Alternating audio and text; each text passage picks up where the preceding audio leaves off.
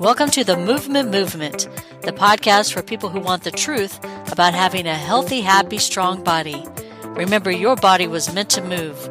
Now here's your host, Steven Sashen. I'm going to give you some negative advice, how to not pick a good running shoe. On today's episode of the Movement Movement, the podcast for people who want to know the truth about what it takes to have a happy, healthy, strong body, starting with the feet first, because those things are your foundation, where we are going to examine the mythology, the propaganda, sometimes the outright lies that you've been told about what it takes to walk, to run, to dance, to play, to do yoga or CrossFit or whatever it is that you like to do on your feet, and to do it enjoyably and efficiently and healthily. And did I mention enjoyably? Because that's the most important part. If you're not having fun, do something different till you are. I'm Steven Sashen from ZeroShoes.com, your host of the Movement Movement podcast in my COVID scruffy phase today. So pardon that. I actually wasn't planning on shooting this today, but then, this thing popped into my head and here we are. And, I'm ill prepared from a cosmetic standpoint. Hopefully you'll be able to handle that.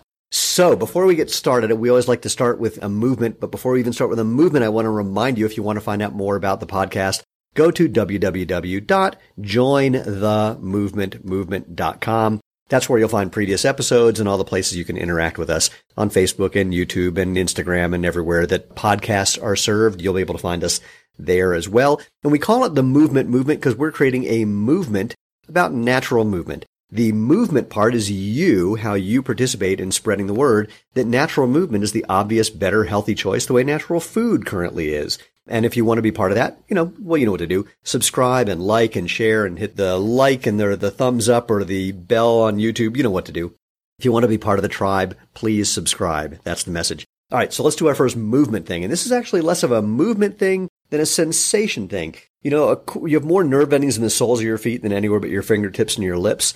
This is not an accident. You're supposed to feel things with your feet. That sends information to your brain, and your brain then tells your whole body what to do to move well, or in that particular situation. Maybe it's stepping off of something that was otherwise painful or stepping on something that's more stable. Whatever it is, you've got to get information from the bottom of your body to the top of your body and then back down to your whole body.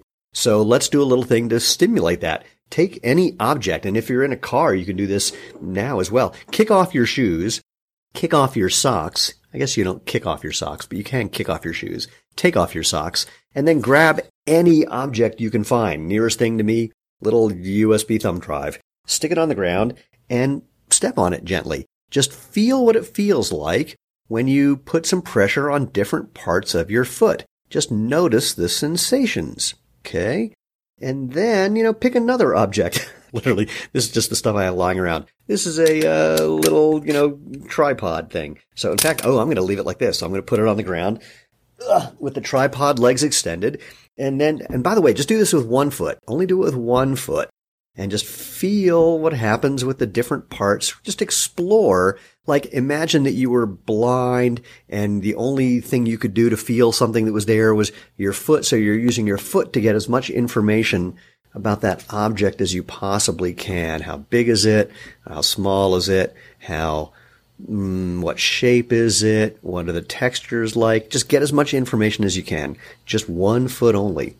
Do this for another, let's do it for another 20 seconds and see what happens. I'm rotating these things around underneath my toes to see if I can get more information about what they are. I mean, I know what they are, but you get the point. I'm putting things in between my toes. I'm seeing the difference between what it feels like on my heel versus the arch versus the outside edge of my foot versus each toe and then in between my toes. And now step off of whatever that was and just feel the difference between the foot you were just using to step on things and the foot you were using to not step on things. And just notice what that's like.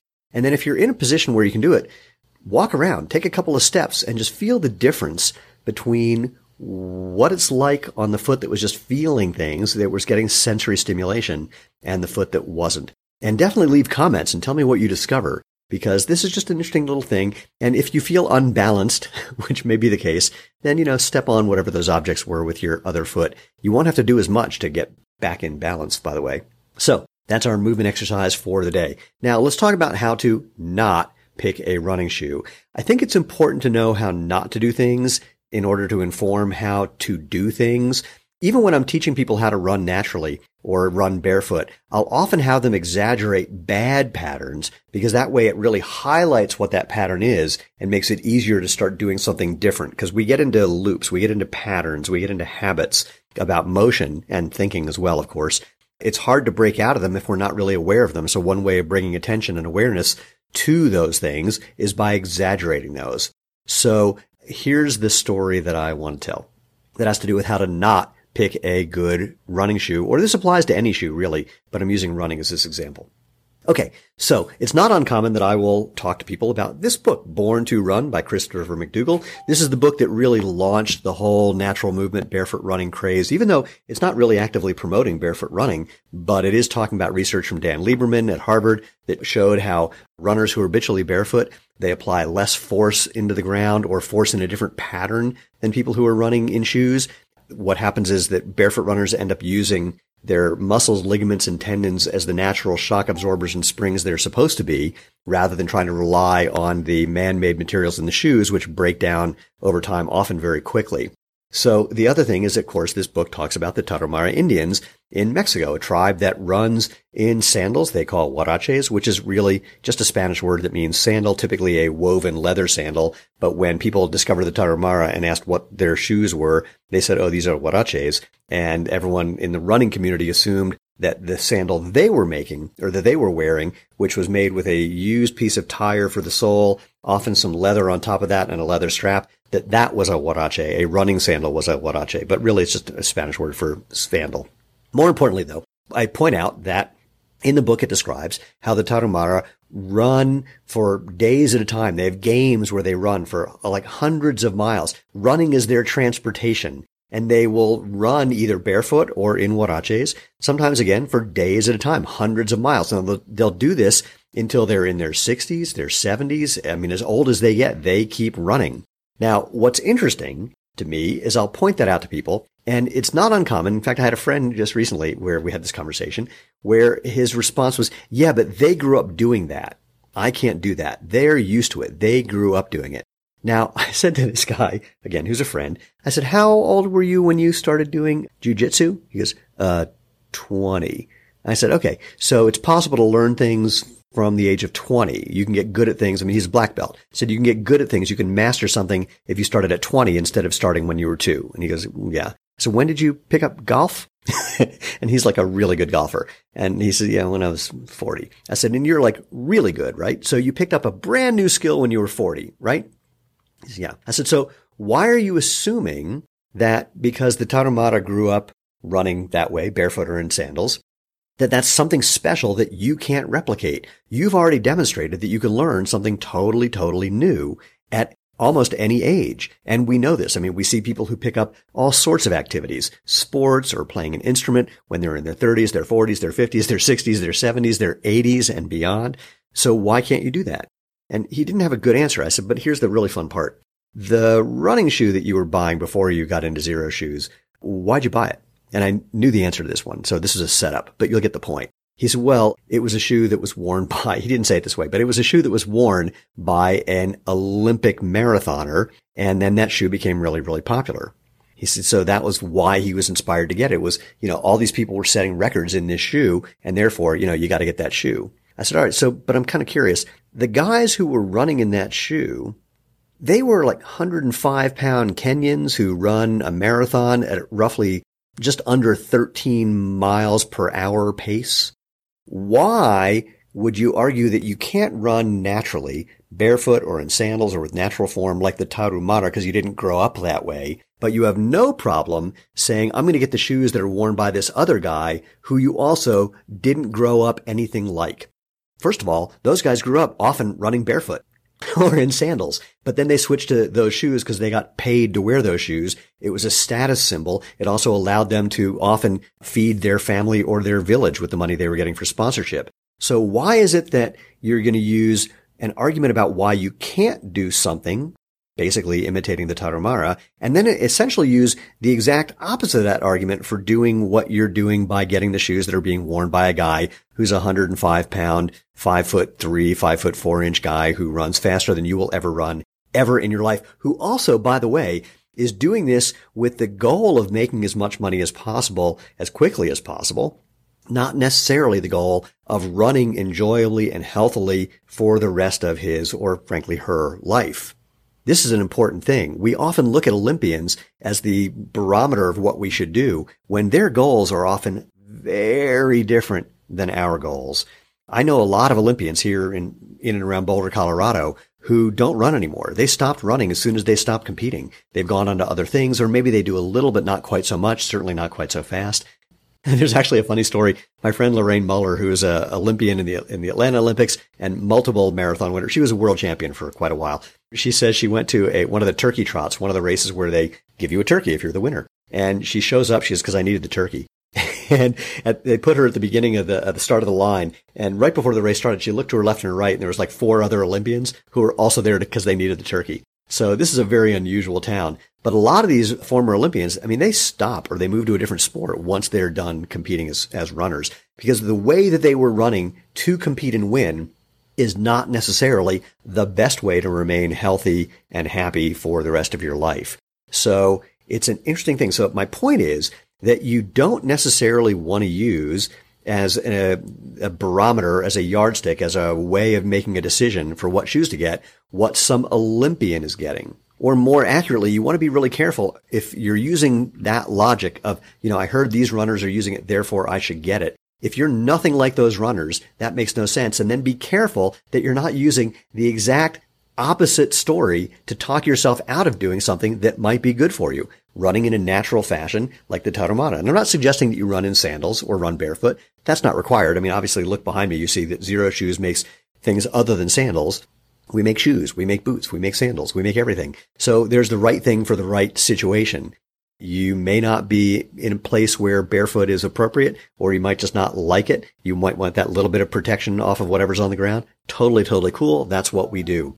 Point being, this is going to, by highlighting this about how we're currently making decisions about what we can do, what we think we should do, it might just highlight that decision-making process, that loop that we're in, that habit that we formed. Sometimes that habit is just that we go to a store and ask the person who's working at the store, what shoe do I get for fill in the blank, whether it's trail running or sprinting or road running, or because you think you have plantar fasciitis, or you think that you pronate, as if that means anything. I've done a whole other podcast about how neither of those are necessarily meaningful, or whatever it is that you do. You're going to ask this person who sometimes might throw you on a treadmill and film you at 60 frames a second or less, and then make some conclusion about how you run and therefore what shoe you need. So hopefully this whole idea of, paying attention to the Tarahumara versus the Olympians, it might make you call into question the person that you're asking and how they have come to take whatever information you've given them and then make a product recommendation. I'll give you a hint. A lot of these people, first of all, at 60 frames a second, especially if you're filming like from the knees down or the middle of the thighs down, you really can't see anything that would be meaningful. Secondly, let's say you do pronate, which again is not a problem. Look at some of those Olympians that you're trying to emulate, and you'll see they pronate like crazy because that's just part of the natural spring and shock absorber mechanism that's built into your body. But regardless, if you think you need pronation control, again, no evidence that it's a problem, then where's the evidence that that particular shoe, that little bit of foam, is able to protect or change your foot position while you're running when you're applying a massive amount of force into the ground, 3 to 6 times your body weight every time you land on the ground? And how did this person who's giving you this information learn this? Hint, usually from the shoe companies who gave them this entire strategy for putting you on a treadmill so it seems like there's scientific data, and then recommending the shoe because it seems like there's scientific data. By the way, this whole notion that there are different kinds of feet and different kinds of movements of those feet that lead to different kinds of shoes, stability shoes or neutral shoes or whatever other, there's a third one, I can't remember what it is right now, has been routinely disproven. The Army did this study. They took, I think it was 900 runners or 900 people, and they analyzed the way that they do in a shoe store to figure out which type of person you are and therefore which type of shoe you need. And they took half of that group, 450, and divided them appropriately into the categories for, here's the type of shoe you're supposed to be wearing and the shoe you're supposed to be wearing, etc. And the other group, they gave them a random assignment of shoes. Well, punchline, at the end of the study period, there was no difference in performance or injury rate between the two groups. The ones who were given awesome advice, the way shoe stores give it, and the ones who got completely random shoes. So again, the whole idea of how not to pick a shoe by the way you're thinking might lead you to the question, well, now what? And the answer to now what, of course, from my perspective is, actually, it's not even from my perspective. This is something from the American College of Sports Medicine. If you go to zeroshoes.com/choose, CHOOSE, I think, or is it choice? I can't remember. I've got to look really quickly. Wait a minute, check on my computer and give you the answer to that. It's either choose or choice. Which is it? It is choose. Zeroshoes.com/choose. You're going to find what the American College of Sports Medicine recommends. And what you're going to find is they recommend something like this. They say the fundamental idea for a shoe is just to give you some protection from the ground. That's it. So what they recommend is something lightweight, something flexible, something without an elevated heel, something with as little cushioning as you can get away with. And you'll hear that I argue in that point that they only say as little cushioning as you can get away with instead of no cushioning, because the American College of Sports Medicine is sponsored by a major shoe brand. So when you know that, when they're sponsored by a major shoe brand, and you read these recommendations, you can see it, or it feels like they've couched some of the recommendations to not be too offensive to their sponsor. So this is another version of how to not pick a shoe, is in terms of, knowing what you're listening to and how it applies to you and what ulterior motives or other factors might be leading to it. But look, even with the fact that they're sponsored by a major shoe brand, you'll see what they recommend is something that basically that shoe brand and every other major shoe brand doesn't provide. They don't make products that give you what the American College of Sports Medicine recommends you do. So what I like to say, other than what they're recommending and what we do, and by the way, I didn't find out about their recommendations until years after we were doing what we were doing at Zero Shoes. It was just when I heard that they had written a white paper about how to pick a good running shoe, I was frankly nervous. And then when I read it, I was shocked and stunned and thrilled to see that they may as well have said, go buy a pair of Zero Shoes. I don't know if I'm legally allowed to say whether or not the people who done that study after they did that, or wrote that paper, whether I'm allowed to say whether or not they do or don't actually wear Zero Shoes. But the fact that I'm bringing that up might give you a hint. So point being, or one of the points that I want to make, is that when you're picking a shoe, from our perspective, you want to let your body do what's natural. You want to let your feet bend and move and flex and feel. You want shoes that let your toes spread, that keeps you low to the ground for balance and agility, that doesn't elevate your heel and mess with your posture, that doesn't give you unnecessary toe spring or a stiff sole that doesn't let your foot function properly. You want something that gives you traction and grip, and you want to do something that's right for the situation you're in. If you're going to be on trails, you may need something with a little more of a luggy sole to handle the grip that you need on a trail. If you're going to be on roads, you can get away with less than that. If you're going to be just walking, you can get away with less than that. If you like the feeling of being barefoot, you can go for something more barefoot. If you feel like you need a little bit more protection, for now at least, then you can add something with just a tiny bit of protection. So we're not trying to convince people that they need to go barefoot right away or the next best thing to barefoot right away. We want to convince you to just start letting your body move naturally, experiment, see where that goes, see where that takes you. I will warn you that where it might take you is realizing that after a while of getting used to using your feet naturally, you put on shoes that don't let your feet move naturally, and it's going to feel like you're in a body cast. My wife describes it best. She goes, she just didn't realize how much she got used to feeling things and connecting to the ground and how that kind of radiated through her entire body and how that affected the way she moved. I totally get it. I spend a lot of time barefoot. In fact, I go back and forth with our sandals. Like our Z Trail sandal gives you a little extra layer of protection. And it's super, super comfortable. After a while, I'll put on the Z-Trek or the Genesis sandal, and those are much more like barefoot, and I walk around going, oh my God, I can feel things again. And then after a while, sometimes that stimulation can be a little too much. Or even at first, that stimulation can be a little too much. Imagine being in a dark room for a long time, and then you put on bright lights. That's too much. It could be like that if you haven't been stimulating your feet the way they're supposed to be. At first, it can be a little too much sensation. Your brain is going, oh my God, and being a little overwhelmed. But over time, it's not that you become numb to that. It's that your brain and your feet start communicating better. Frankly, the way your brain works, it learns to ignore things that it doesn't need to know and pay attention to things that it does know. And as you get used to being more natural, it becomes a little smarter about what you do and don't need to know. So I'm not going to give you, again, explicit advice on how to pick something, but I want you to explore the how not to. Pay attention to the thoughts that you're using to make those decisions. See if there's a pattern in there. See if there's some dissonance, some contradiction between how you're using logic in one place, but maybe not in another place. We like to say that wearing Zero Shoes is like having your own coach, and it's your own feet who are becoming your coach. The shoes are helping you become your own coach. But the other thing I love to say is wearing Zero Shoes can make you smarter. they're smart shoes because they can help reveal the kind of thinking that went into decision-making processes that you used prior to discovering natural movement.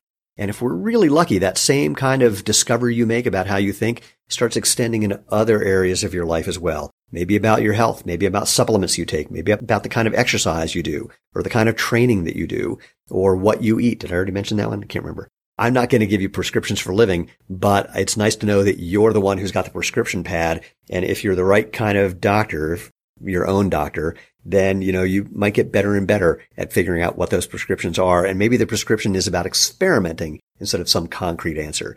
Anyway, this is all just about being thought-provoking, and I can't wait to hear what thoughts it provokes. So leave those in the comments wherever you happen to be. If you have something specific you want to share with me, drop me an email, move, M-O-V-E, at jointhemovementmovement.com. And again, go to www.jointhemovementmovement.com to find previous episodes, to find other ways you can interact with us wherever you're finding this podcast or video. Like and share and subscribe and do all those things that you know how to do. Because as I said, if you want to be part of the tribe, please do subscribe. Let's see if we can make natural movement help people rediscover how natural movement is really the obvious, better, healthy choice, the way natural food is.